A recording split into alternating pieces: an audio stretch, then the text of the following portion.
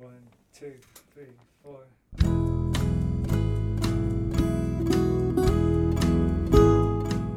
Hello, you're listening to the Skylight Books podcast series.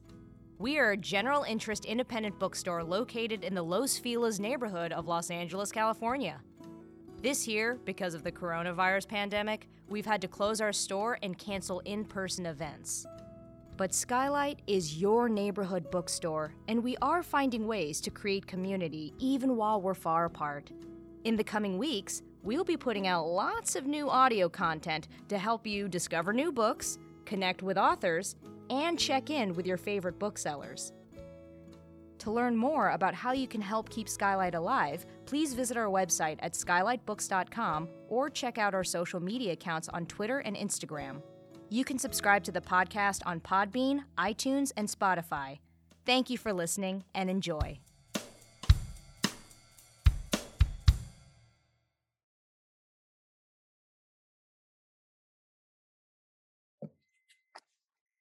Hello, lovely listeners, and welcome to Skylit. This is the Skylight Books podcast, and I'm your host, Natalie Freeman. Today, we are so thrilled to welcome a group of incredible poets to read to you from their new collection, XLA Poets. And after that, they'll be joining each other in conversation to talk more about their work.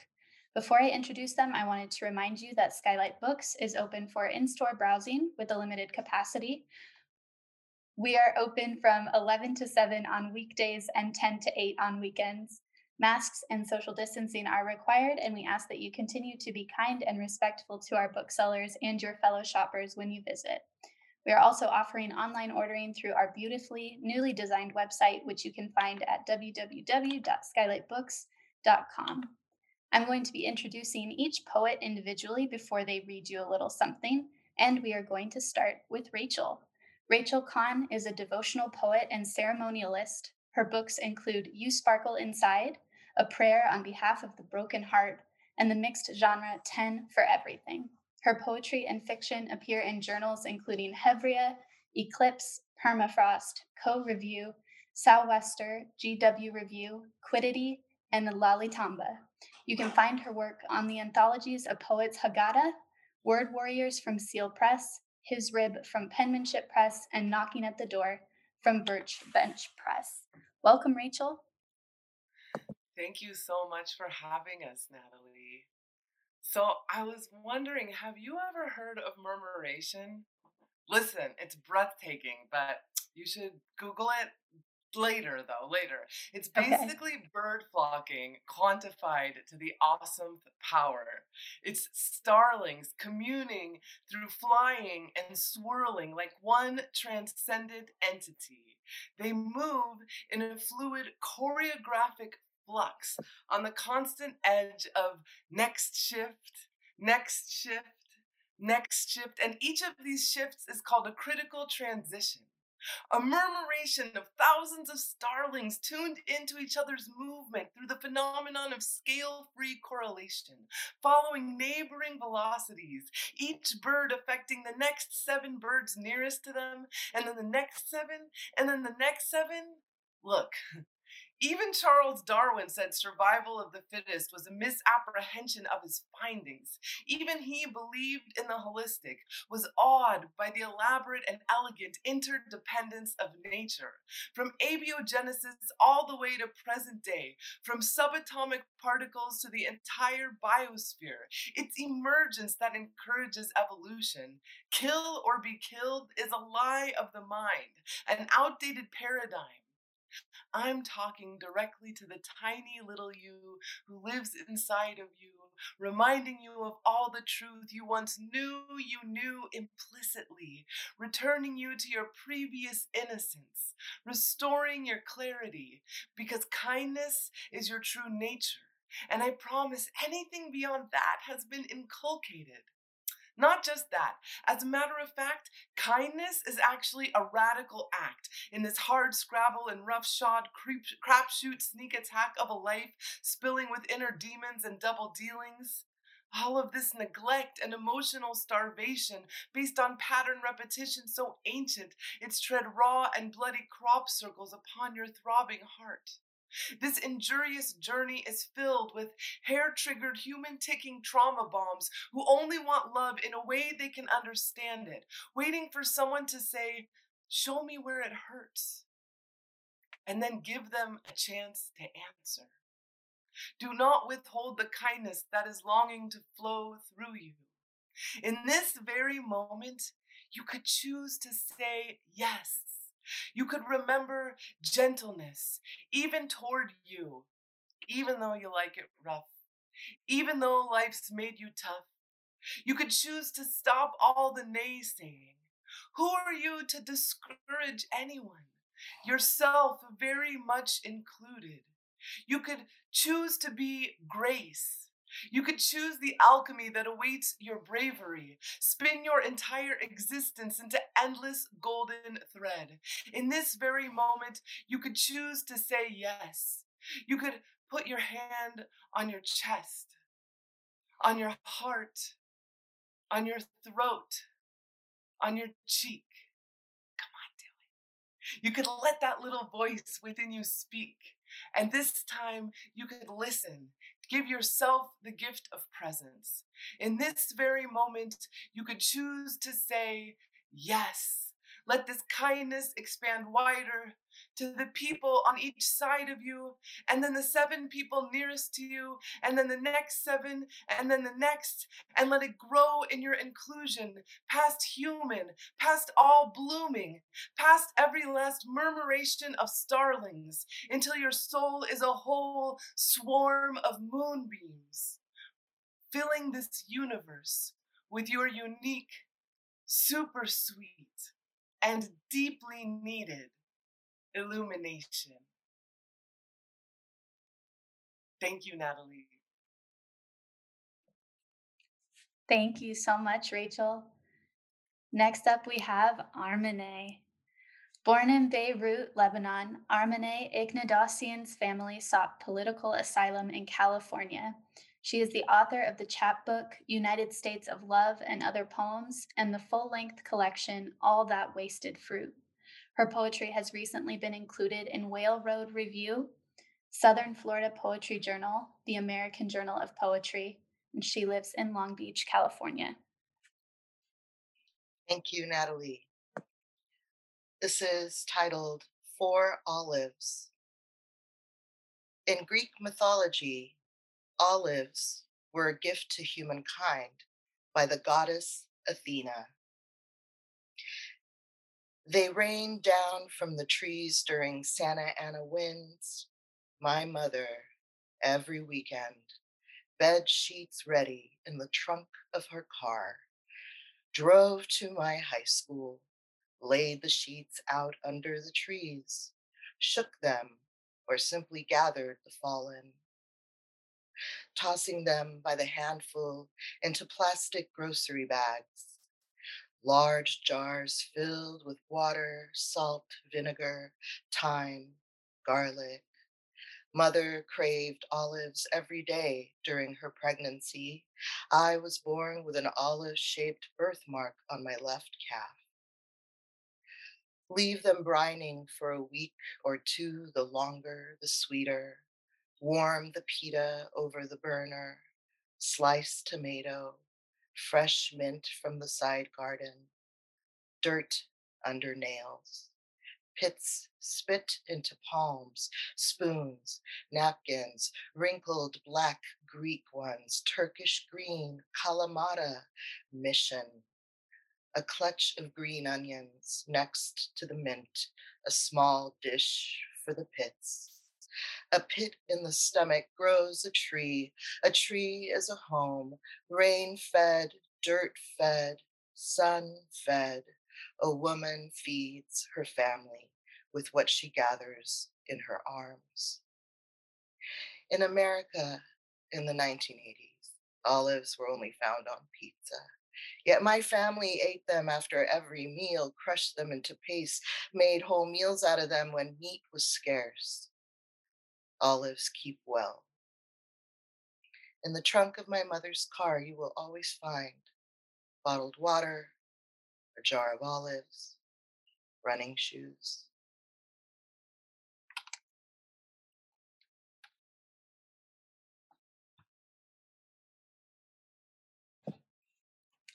Thank you, Armene.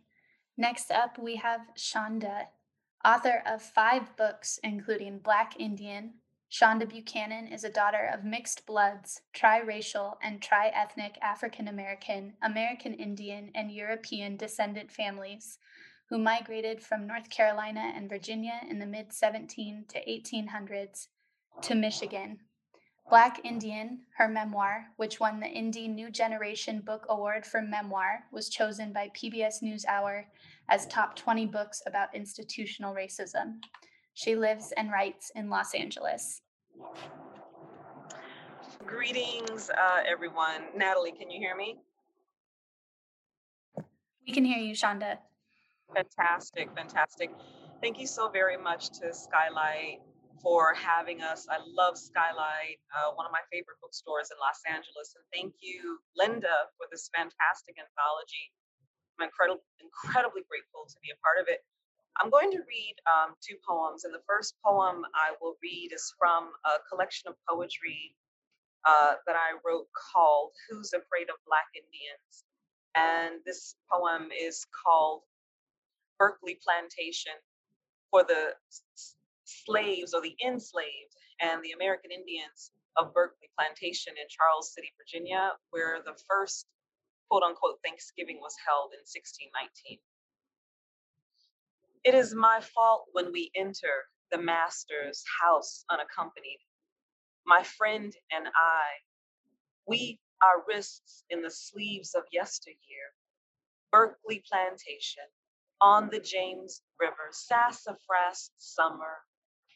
It is the end of a hot day in Virginia. The empty house, its silences beckon me. Hallway is wide, decent rooms, cardboard smell, stately portraits above mantels, white faces, chipped porcelain and china, things Black and Indian hands have cleaned. My friend pauses. I sigh. We are the stories hundreds of years ago that white interpreters tell, yet my picture is not in this house. Y'all can't be here, a voice calls. And then she comes, dressed in petticoat and apron, an interpreter.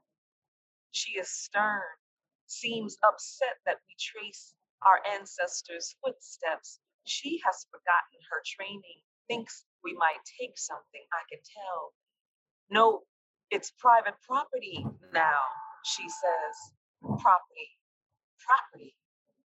That word again. Will I ever know the lace of it? A slave's life, a denied drink of water, womb vacuumed, arms empty of a child. Shouldn't admission be free for us? I turned to go, but instead turned back asking, if my ancestors worked this land, shouldn't I be able to walk it? Cautious, suddenly smaller, eyes alert, aware, she slowly shakes her head. What would I steal? Take back? The betrayal of humanity? The stories interpreters tell? The long, long ache of time? Thank you. So that's my first poem. And my second poem is my I cannot wait to be around people poem. I wrote this in the middle of COVID 2020 and just longing for all of my angels in Los Angeles to be around me. So this poem is called We Are All Angels. Every horn honking, every fence, every line for a club, restaurant, bar, taco joint, Korean spa, nail shop, Kogi truck, Grand Central Market, midnight movie, Skylight Books, reading, line, I'll stand in it. Every child's frisbee, wild sand kicked in my lap, yell in Santa Monica Beach, combing sleep, I'll suffer it. Every Beyond Baroque board meeting, every Beverly Hills Wilshire attitude, or every South Central I got you cuz embrace. Every Lamert Park Sunday jazz lace crunch, every morning clamor of South Pasadena, parrots and peacocks left behind, every DTLA gentrification layered on top of my gritty, haunted streets, every secret bridge, every killer workout stairs, every Venice Botox muscle monster, every parking lot chump who takes my space, every exhaust-filled freeway I wish away, every 405, 10, 110 accident I prey on as I inch past, every strip mall, every child star, every digital nomad, every unsheltered human, every millionaire in Trader Joe's, every red carpet neck craning, I love you, Denzel moment. I will take it. Give me your Jamaican roti, your Ethiopian dorowat, your little Tokyo sushi. Give me Greek theater open sky kisses. Give me drag queen love. LA with your Twilight Mulholland Drive window steaming love song. Your San Gabriel Valley wind struck up by Shumash and Tongva and Queen Khalif ghosts and gangbangers we loved anyway, now seeding in fault lines under our feet in this place we call home. I miss your Olvera Curunderas, your Boyle Heights Chiapas desert skin, your crooked Sunset Boulevard smile, your Hollywood hat-tip fingers, your county check arms around me. LA, I miss your desperation, your sweat, your glossy lips on my forehead, Skybar, skyline, eyes, Friday, Juma, Silmar, Sweat Lodge, sage smoke in my hair. I miss your cowboy dust, your Pio Pico Black Mexican governor past, your migration future. I miss you, LA. I long for you in my sleep. Won't you come back to me? I'm still single in this beautiful, mad, iguana quiet, saddle blanket, earth trimmering night. You, my love, my favorite hiking trail, my morning wheatgrass shot, my prayer rug, my Yemenya ocean, my Mahuta Sun bear dance, my Essawan bookstore solitude, my writer's haven. I will not run. I am a Sade song playing long into a community college night. If you set me free, I will not run. I will be here when you wake up. And I'm actually no longer single, but that line is still in the poem, so I might have to change it. Thank you very much for having me. Thank you so much, Shonda. Next up, we have Allison. Allison Adele Hedgecote grew up in North Carolina, Texas, Canada, and the Great Plains region. She is of Huron, Métis, French Canadian, Portuguese, English, Irish, Scot, and mixed Southeastern Native heritage. She is the author of the poetry chapbook Year of the Rat, the full-length poetry collections Dog Road Woman, Off-Season City Pipe, Blood Run, Streaming, an illustrated special edition Burn, and the memoir Rock, Willow, Deer. This is Coliseum. Raiders games, we paid the gang kids to keep eyes on and hands off our wheels. Just blocks from Memorial Coliseum where we could not afford to park. For crazy games, people called Plunkett, Plunkett, when Raiders fans rallied the veteran player to take the field again and otherwise. We watched the fans sometimes more than the game, as fights broke out over any slight, carrying afternoon heat into sultry kickback, catching nuts, dogs, nachos, your little satin sleeve Raiders jackets from some clearance or yard sale, shined in tungsten fashion. Your face is wide with smiles, surprise, still with me, like knowing Plunkett's parents, like your grandma, blind, knowing he had blood from somewhere south, was just enough to soar. Every inch he made below the stands, every centimeter. Car was always washed, Bernardo. When we rounded back to catch her, we'd tip what concessions left us, take leave, hoped we'd saved enough to do it all again. And this is Oakwood Departed. It's a great book. Everyone should go out and get this book. These two are from the pages. Oakwood Departed. At the end, we wondered if some of the Tongva buried next door and traditional cemetery long unmarked by fire were laughing, chuckling sight of this. If you too, laughing. Though one stayed home contemplating her love-made death of you, the fountain near the prep sprayed 2 of your exes in their faces. 3 attended. All stood and wailed a bit, maybe the only time they were somewhere in unison, like swans somehow, along the graveside, made us laugh a bit at the absurdity as scattering cars scurried into lean lines, cars from Rolls to Lucky Starts all appeared. Rest assured, we were moving a pace more old Santa Susana stage road nearby than freeway. Out of them tumbled such a disparate bunch, one might wonder who could bring them all together, unless they knew you. We felt your face hardened, rock, like you were for us in life, hard, like you were to anyone who might hurt us. Through our handfuls dirt, sang, departed.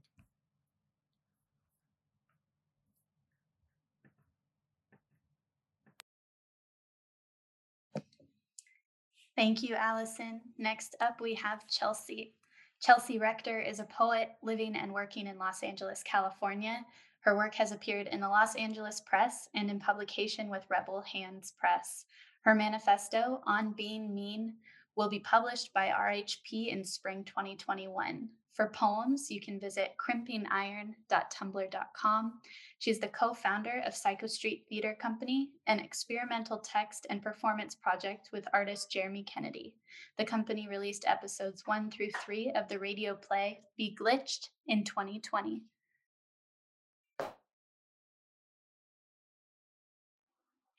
Thank you so much, Natalie, for having all of us ex-LA poetas on the show today.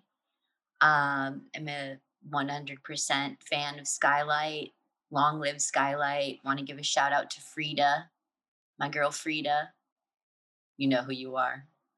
And also just an update on Be Glitched, our radio play. It is now complete. The first season is complete and available on our YouTube and Bandcamp. So don't hesitate to reach out to me on social media or wherever if you want to access that.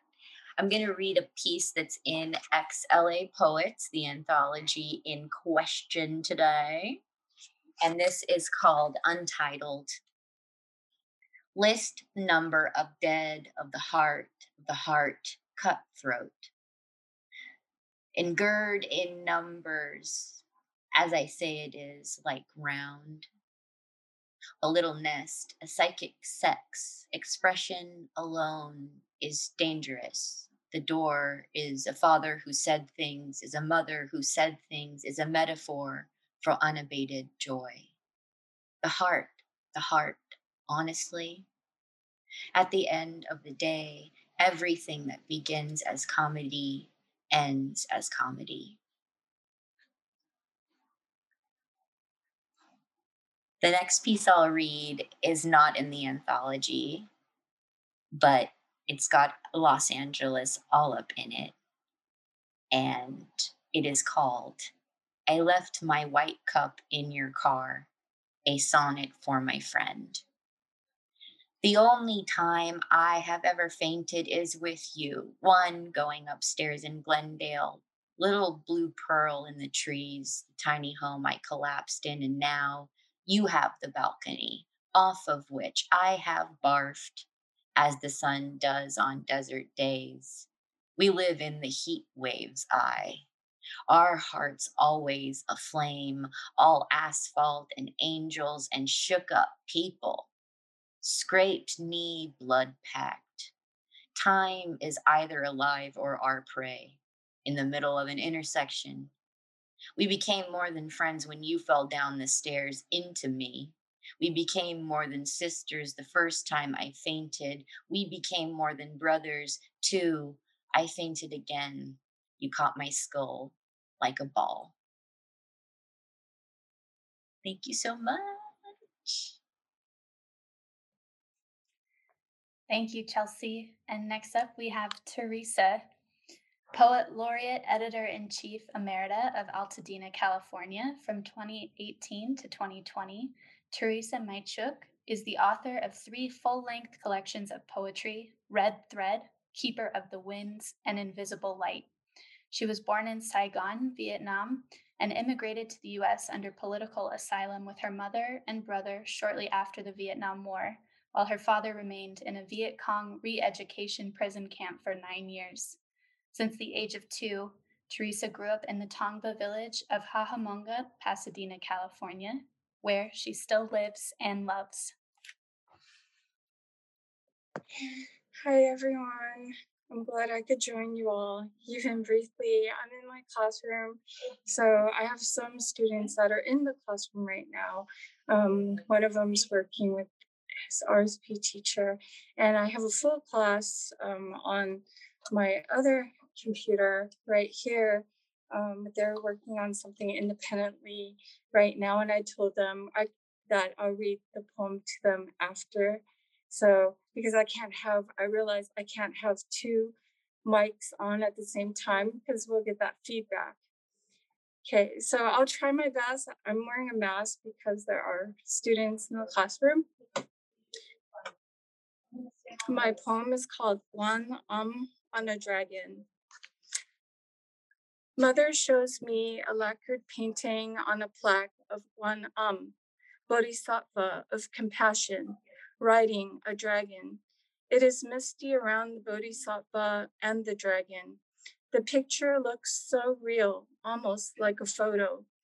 A sacred vase in one hand and a willow branch in the other to bless devotees with the divine nectar of life.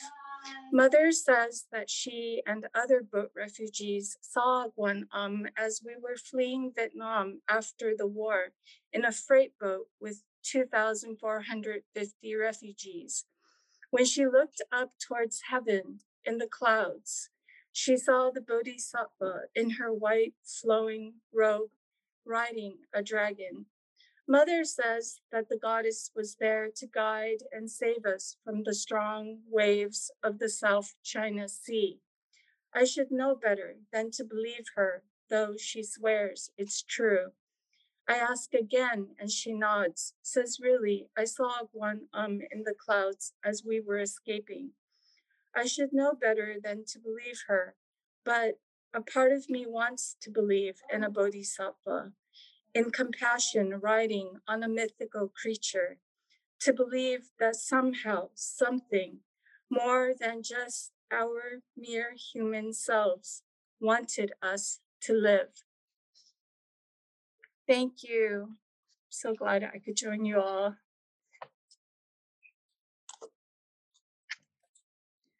Thank you so much, Teresa. And finally, we have Linda. Linda Ravenswood is a poet and performance artist born right here in Los Feliz, California. Skylight Books was her local bookstore as a child when it was called Chatterton's. She grew up right here on Vermont Avenue and went to school at Los Feliz Elementary right around the corner. In 2018, with help from her friends at the Los Angeles Review of Books and the USC Publishing Symposium, she founded the Los Angeles Press, aimed at publishing the best new and established artists and writers in contemporary literature, performance, and hybrid work. A collection of poetry, Rock Waves Slow Drags, will be published 2021 by iWare London. A 2-volume poetry collection, The Stand Poems Indictments and The Stand Poems Amendments, is forthcoming from Pedestrian Press in 2021. And just this week, the full collection, A Poem is a House, was offered publication by Hatchlings Press in 2022. What's up with that? Thank you so much, Natalie. And thank you forever to Skylight Books. Skylight Books, who brought me so many amazing plays and poems and children's books through the years and fantastic events. Skylight Books, who brought me Teresa 20 years ago when I saw her little volume, Bye Bye Grandma, there by the cash register. And I was buying something and then just saw it there and read it. It was, could fit in your hand. And it was read like a little, I don't know, like a tiny cookbook or something. It was gorgeous.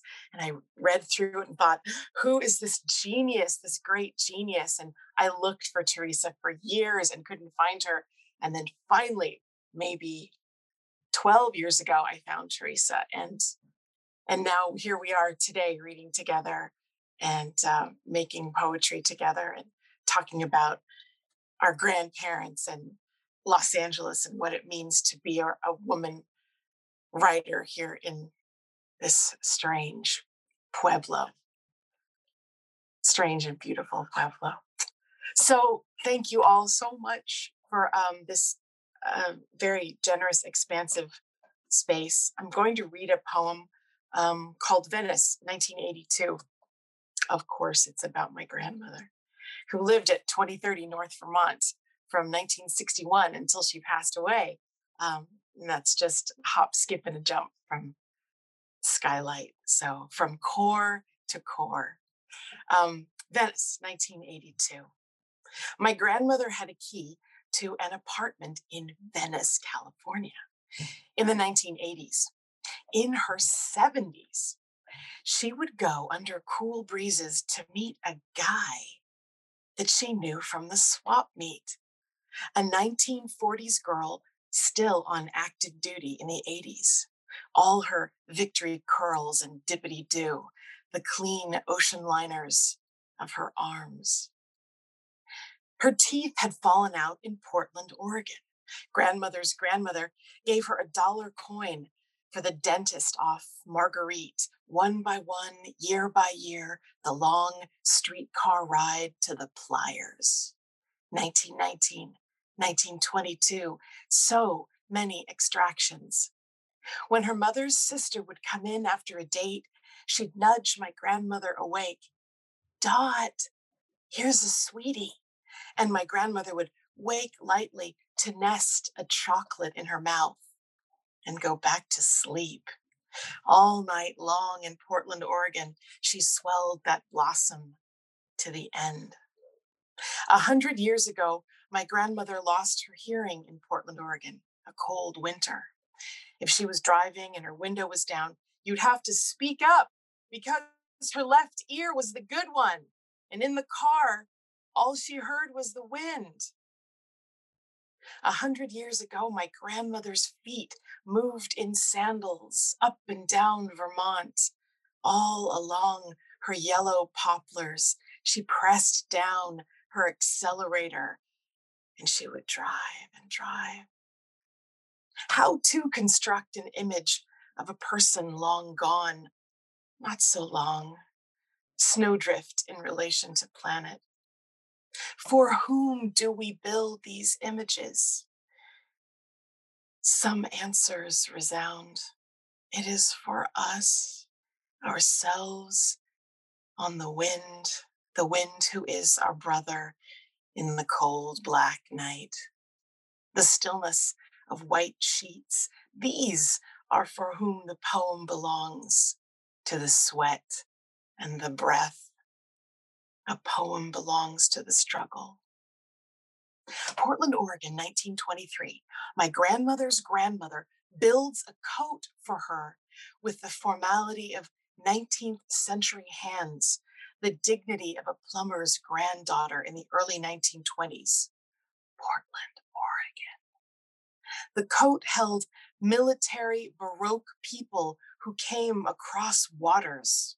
Green Bay, Wisconsin, memory of farmland and white flowers in sepia, a dog on a high wooden porch, a dog in a field under a house, faces of children, of boys in hats around old farm equipment, some tractor in sunlight. All these things were built into this coat and more. Even at 10 years old, my grandmother recognized the pattern, inhabited it. But what part of it did she remember or forget as she walked from school? Was it her lungs, her teeth? Was it raining? Was it spring? Was it her ear? She took a corner of the coat and folded it in her hands, a leak being prepared for wax paper, preparing to go under. She placed it through the eye of the chain link, a holy host. She pushed a breath in the vaulted mouth. Some yellow goats received the weft back to their family, their brains.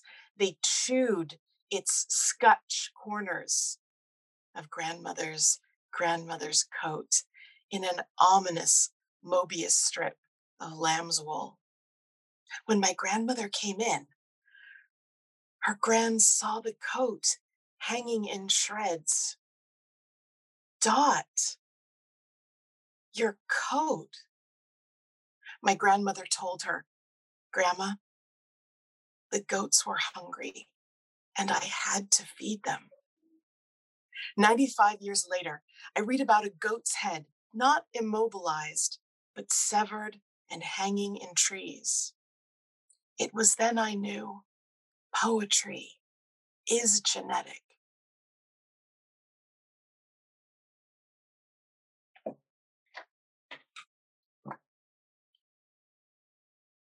Thanks, Natalie. Thank you, Linda. Thank you all so much for sharing that with us, for sharing all of your beautiful words. And I'm going to hand it over to Linda now to lead you in a conversation so you can tell us some more about this great new collection. Yay! Thank you so much. Well, so we have a book. It's called XLA Poets, and it's put together by these amazing writers that we just met, and a couple of us who aren't in our midst today. The poet laureate of Los Angeles, Lynn Thompson, who had a conflict today. Viva Padilla, founder and editor of Dryland. Louisette Resto, amazing writers who aren't with us today. And then, of course, these wonderful folks. And the publisher, Hinchas Press and Yago Kura. And over the last year or so, we put together this anthology, this homage to the city we love, hate, can't live without, right? So some of the people in the book, like Teresa, I've known, like I said, for 20 years. Chelsea, I met Chelsea when she was doing performance art when we saw someone doing performance art on a hill in LA overlooking downtown, and I saw her there on this dust and dirt road with flowers in her hair, and she's a great performance artist and hybrid text artist here in town. I mean, I could go on and on about these writers. All I can think of right now is Armine's mother with the folded blanket in the car, right? To always catch the mulberries. And I think about the people who built this city, who always had that foresight, right? They always had running shoes or a blanket for mulberries, or if someone needed a blanket, or, and I worry about us. I worry about us without those craftspeople to show us the way anymore. I mean, do we all carry a blanket in our car? Do we all have extra shoes or candles? Armine raises her hand. Yes. So I want to ask you, Armine, do you really carry a blanket in the car? I carry everything in my car. Medicine, Band-Aids, first aid, food. Always ready for an emergency because of, obvious reasons, my past, my history. Some of us share similar histories of having to pack up and run away from some threat. So I think that intergenerational trauma stays with you, even if it is your grandmother or great grandmother who had to put ash on her face to look unattractive to, the Ottomans coming to rape them and surviving because of that. It's a survival thing. So thank you for bringing that up. Yeah. Right. I mean, why do you keep the blanket in your car? For instance, why do I have a furniture blanket folded in the back of my car? What for? I'm not moving anybody's stuff. What am I going to cover? Why do I have an extra pair of shoes in my car? I mean, my grandmother, of course, went through the Depression, and I was raised by Holocaust survivors, right, here in Los Angeles. But what am I afraid? What am I so scared of? What am I, battening down the hatches for and carrying around an emergency kit in my car? What's that about, Armine? I love what Chelsea just wrote in the chat, that we also live in an environment, a topographical that's dangerous. Earthquakes, fires. I mean, California is known for being the most amazing, like it could be its own country because of the GDP, but also we're always dealing with some kind of natural disaster here. So I think we're all survivors if we've lived in LA. We're all kind of right. Wildfires, global pandemic, earthquakes. Right. Police violence. Yeah. There are parts of Los Angeles, like I live in Koreatown, and this is a part of LA that's like actually, like, there are certain blocks that are more densely populated than parts of New York City and Brooklyn, and yet we're a suburb. And so I living in K-Town for the last few years was like, it was major culture shock. I was an East Sider my whole life. My mother's family is from San Gabriel. My grandparents were both born in Boyle Heights, a small Italian community that was still there. And Granny Pearl lived in Mount Washington till she died, and all this kind of good stuff. But so I was an East Sider, and then moving into K-Town and experiencing like Los Angeles, the city life. Culture shock like I couldn't have imagined. I mean, and I literally moved like 3 miles down the highway. Like, amazing. So, I mean, we truly do have it all, including the threat of natural disasters at any moment. A huge, as Armine said, a huge GDP. We are the sixth largest global economy. Go California, whatever that means. But yeah, I think like, it was wild out here when it was getting developed, and it's wild out here now. And there's a prepper spirit in all of us. I think it comes with the territory. And the longer you've been here, the more you're just like, yep, got another pair of shoes in the trunk now too. So I just wanted to add that in, to even moving through Los Angeles proper is just such a remarkably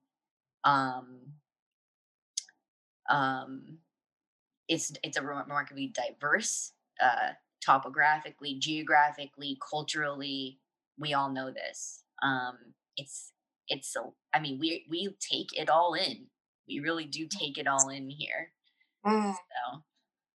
So maybe the question, Chelsea, is instead, if you don't have your blanket and your extra shoes and your pemmican, whatever, why not? Why don't you? I'd love to hear from Teresa on this score. Teresa, do you carry anything in particular in your car, Oh in your yeah, I took survival training actually with um a Tongva person here that is part. He founded this organization called Natives for Nature, and he did survival.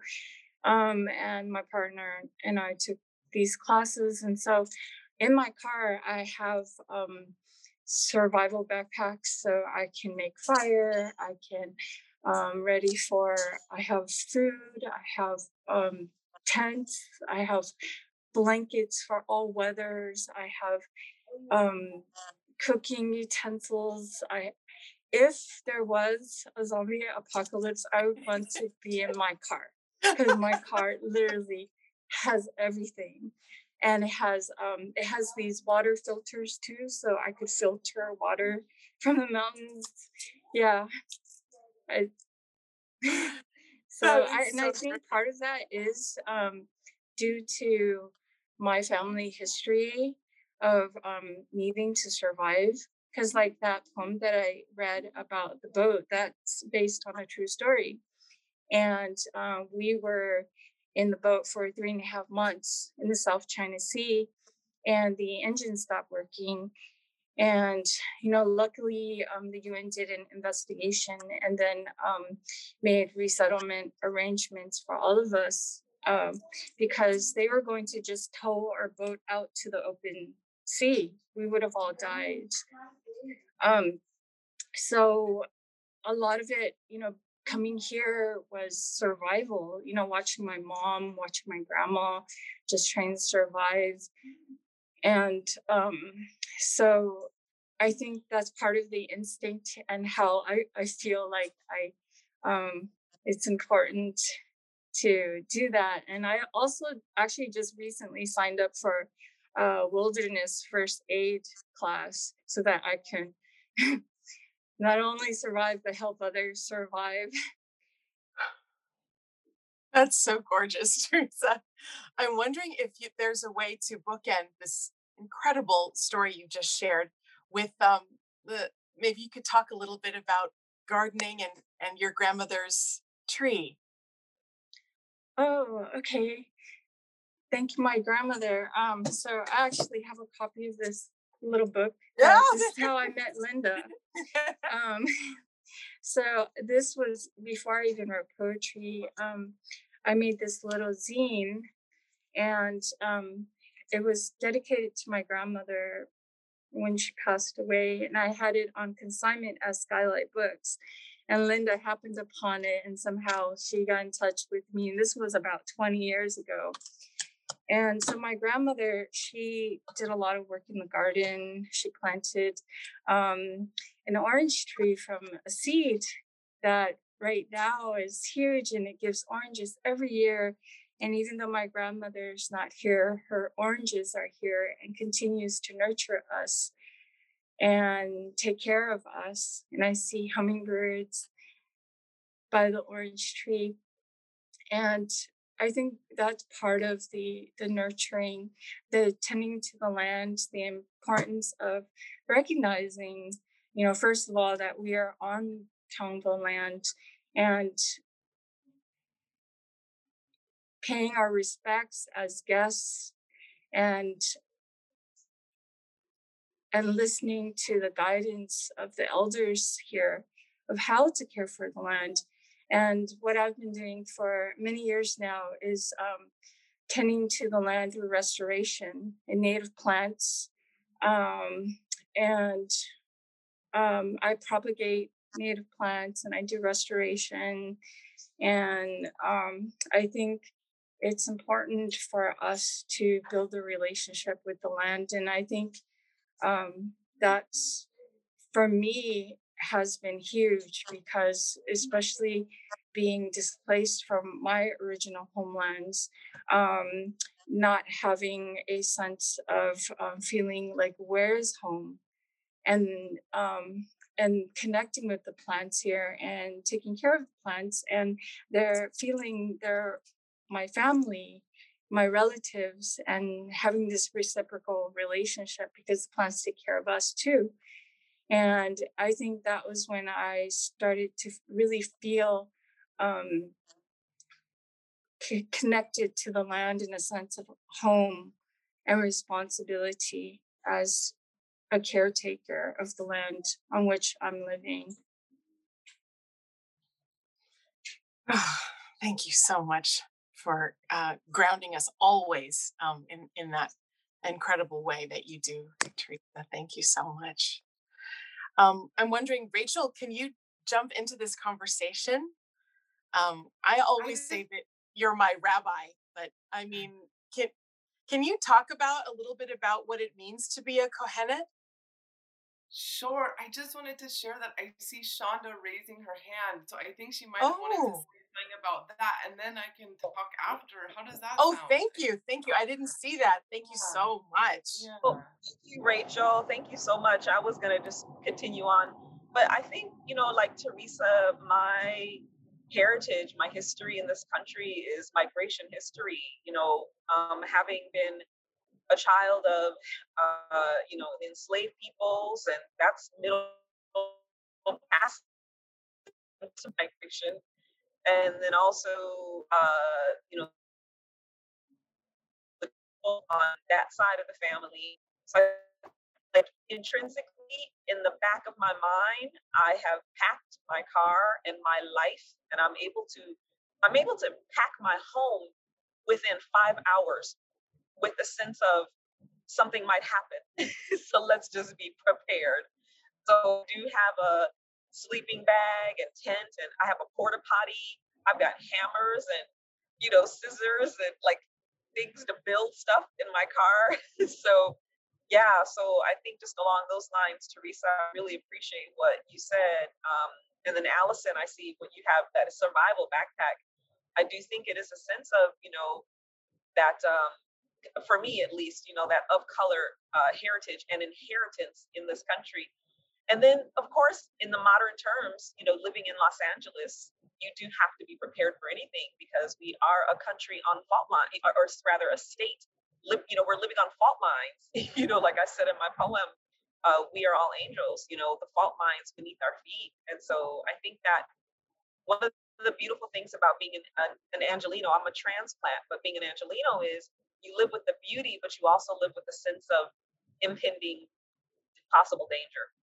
So, and I wouldn't live anyplace else in the world. Thanks, Rachel.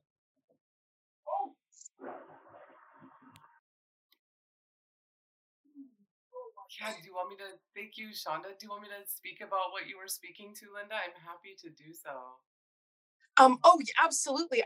I've always been so interested in how you ceremonialize your poetry, how you use ritual every day, and how you use that to ground yourself, here in LA and wherever you go. And I know that one of your appellations is that you are a part of the Kohanim, right? You're a Kohenet. And I was wondering if you could talk about that a little bit.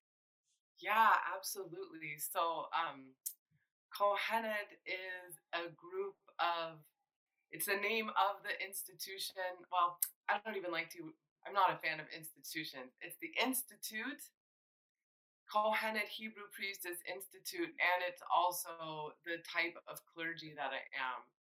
So, Kohenot, which is the plural of Kohenet, is earth-based, radical, feminist, post-gender ritual creators to fill in the spots where ritual is needed, badly needed in our world, from a place of inclusivity and a place of really connecting to the plants and the animals and all humans. It feels really extra important to say that right now with what's going on in the Middle East, that really standing for love and humanity and peace for all people, and sharing other people's experience who have spoken. I struggle with feeling like I have a right to live anywhere. Like every no matter where you are in what we call the United States, every step you take is on stolen land, and so it's an uncomfortable issue that is also very wrapped up in my own personal intergenerational trauma, because I don't feel like, if I think about it from that perspective, I don't really feel like I have a right to live anywhere on Earth. So it leaves me with, what should I do? Should I move to Mars? Well, I mean, the Martians own that, I guess, So really, I'm trying to feel like how to show up in a good, gracious way and live in a humble way, in a gentle way on the land. And so what I do in my ordained position as a Kohenet is, first of all, there's all kinds of Kohenot doing all kinds of things. There's weaver women, there's all kinds of artisans and artists and different kinds of magic makers, and some of us are ritual creators, which is something I move through. I mean, I'm a poet first for much longer than that. And so yeah, I use my position in that world to create ritual, because ritual brings healing. It doesn't matter what we believe, like, we need ritual. And you can feel it right now after being in the pandemic of like how much we need to go to music concerts, for example, and like that being one of the collective rituals. Like, a bunch of kids at a metal show is as much of a ritual as any Catholic high holy ritual. And so at this point, a lot of it is creating ritual on Zoom. Like yesterday, I did a new moon circle, and in the Jewish tradition, new moon circles, it's called Rosh Chodesh, which literally translates to head of the month, the start of the month. We're on a lunar calendar as opposed to a solar calendar, which many traditions, and there's a lot of interesting things. I encourage people to learn about what a solar calendar does, how it buries the sacred feminine, and how it takes us out of rotation with nature. It's pretty interesting. A lot of lineages work with a lunar calendar, not just Judaism.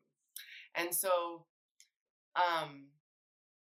like, a Rosh Chodesh circle is traditionally a women's circle, which is a beautiful thing. Like, they've been traditionally left out of a lot of ritual, but I feel like at this point, like, even having these sort of gender demarcations, anything that's exclusive, I'm much more interested in being like post-gender, like anyone on the gender spectrum, anyone on the belief spectrum, anyone on the ethnic spectrum, religious spectrum, identity spectrum, come, let's be together.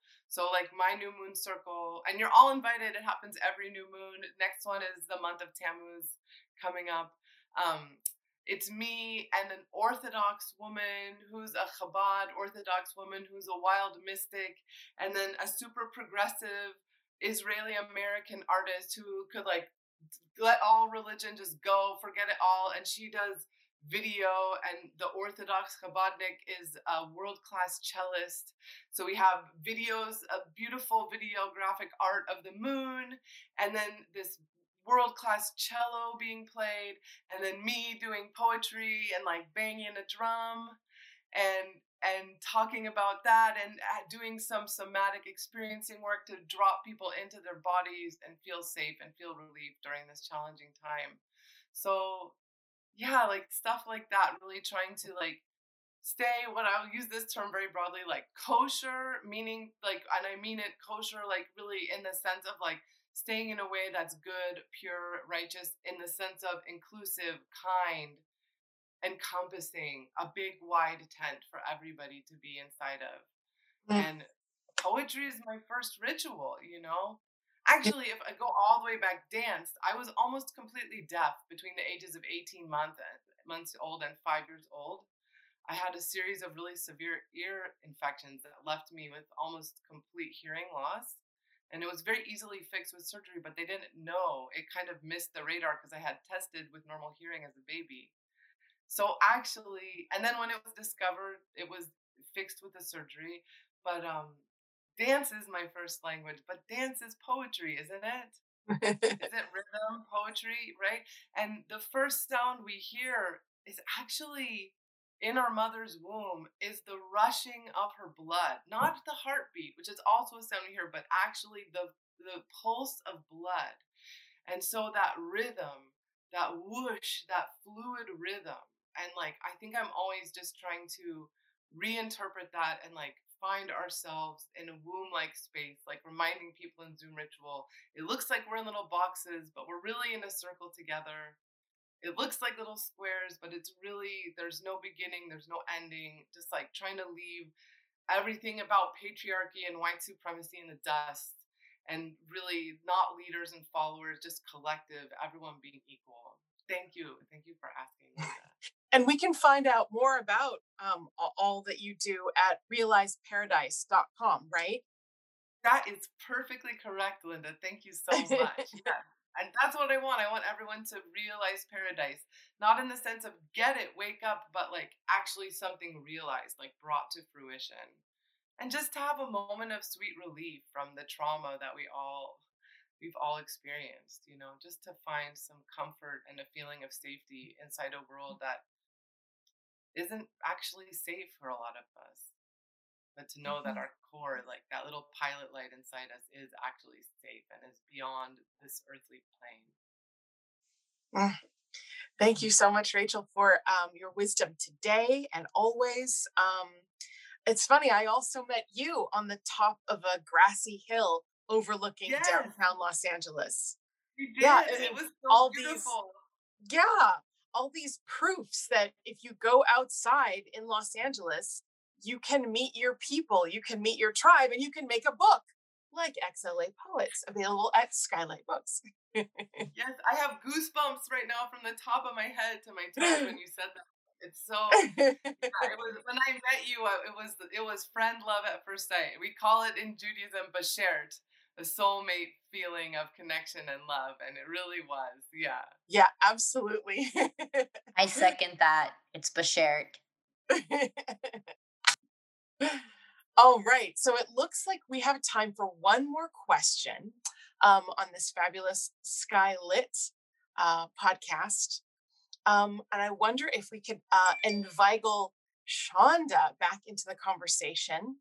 Shonda, who is traveling at light speeds, skylight speeds in upstate New York right now. And I was wondering if we could talk with Shonda, who is, as we all know, a great poet, a professor, a publisher. She's the editor-in-chief over at Harriet Tubman Press.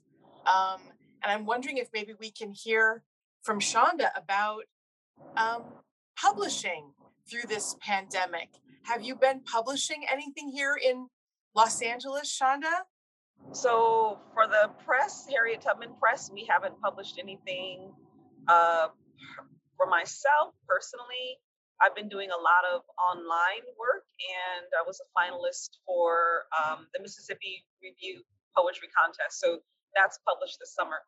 But in terms of publishing for my press, we haven't published anything from Harriet Tubman Press. Everything is on a bit of a standstill, and we're regrouping right now.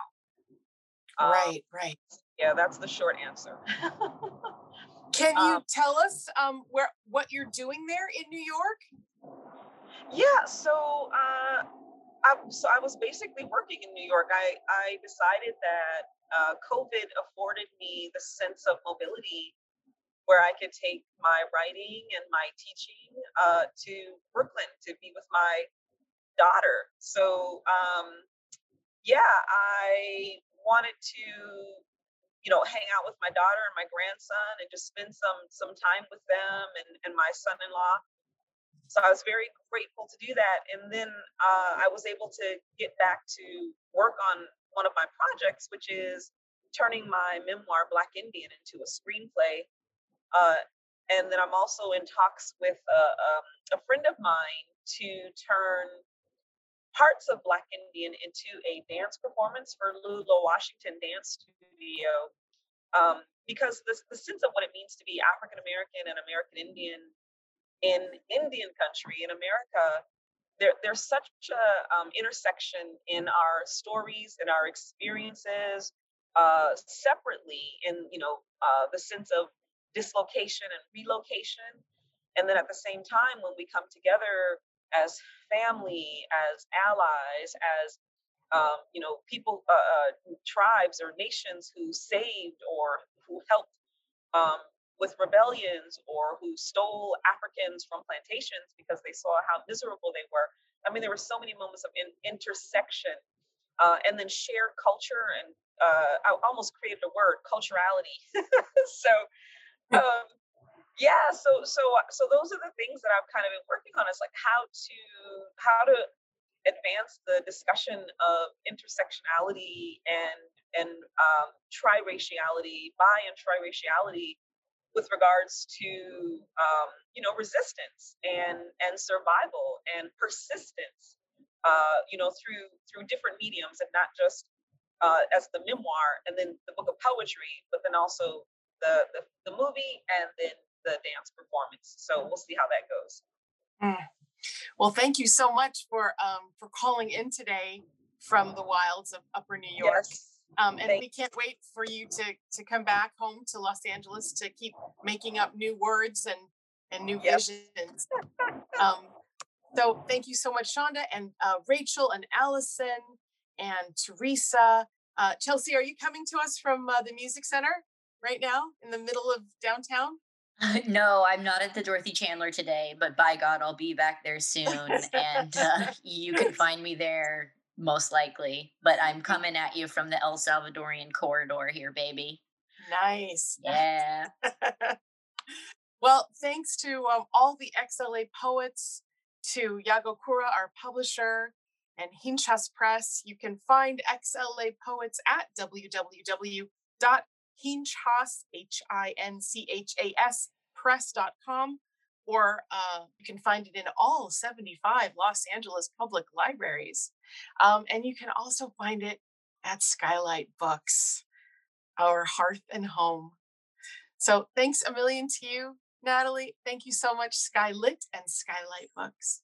Thank you so much, Linda. And again, I wanted to thank Rachel, Teresa, Armine, Shonda, Allison, Chelsea, and Viva and Lynn, who weren't with us today, but were definitely with us in spirit. Thank you all so much for joining us and for reading for us today. As Linda mentioned, you can order your very own copy of the XLA Poets collection at www.skylightbooks.com. Thanks for listening, and we hope to see you in store soon. Thank you for listening to the Skylight Books podcast series.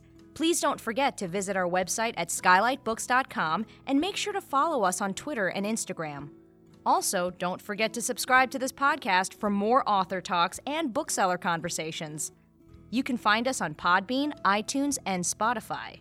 Stay safe and healthy, and we hope to see you back in our store soon.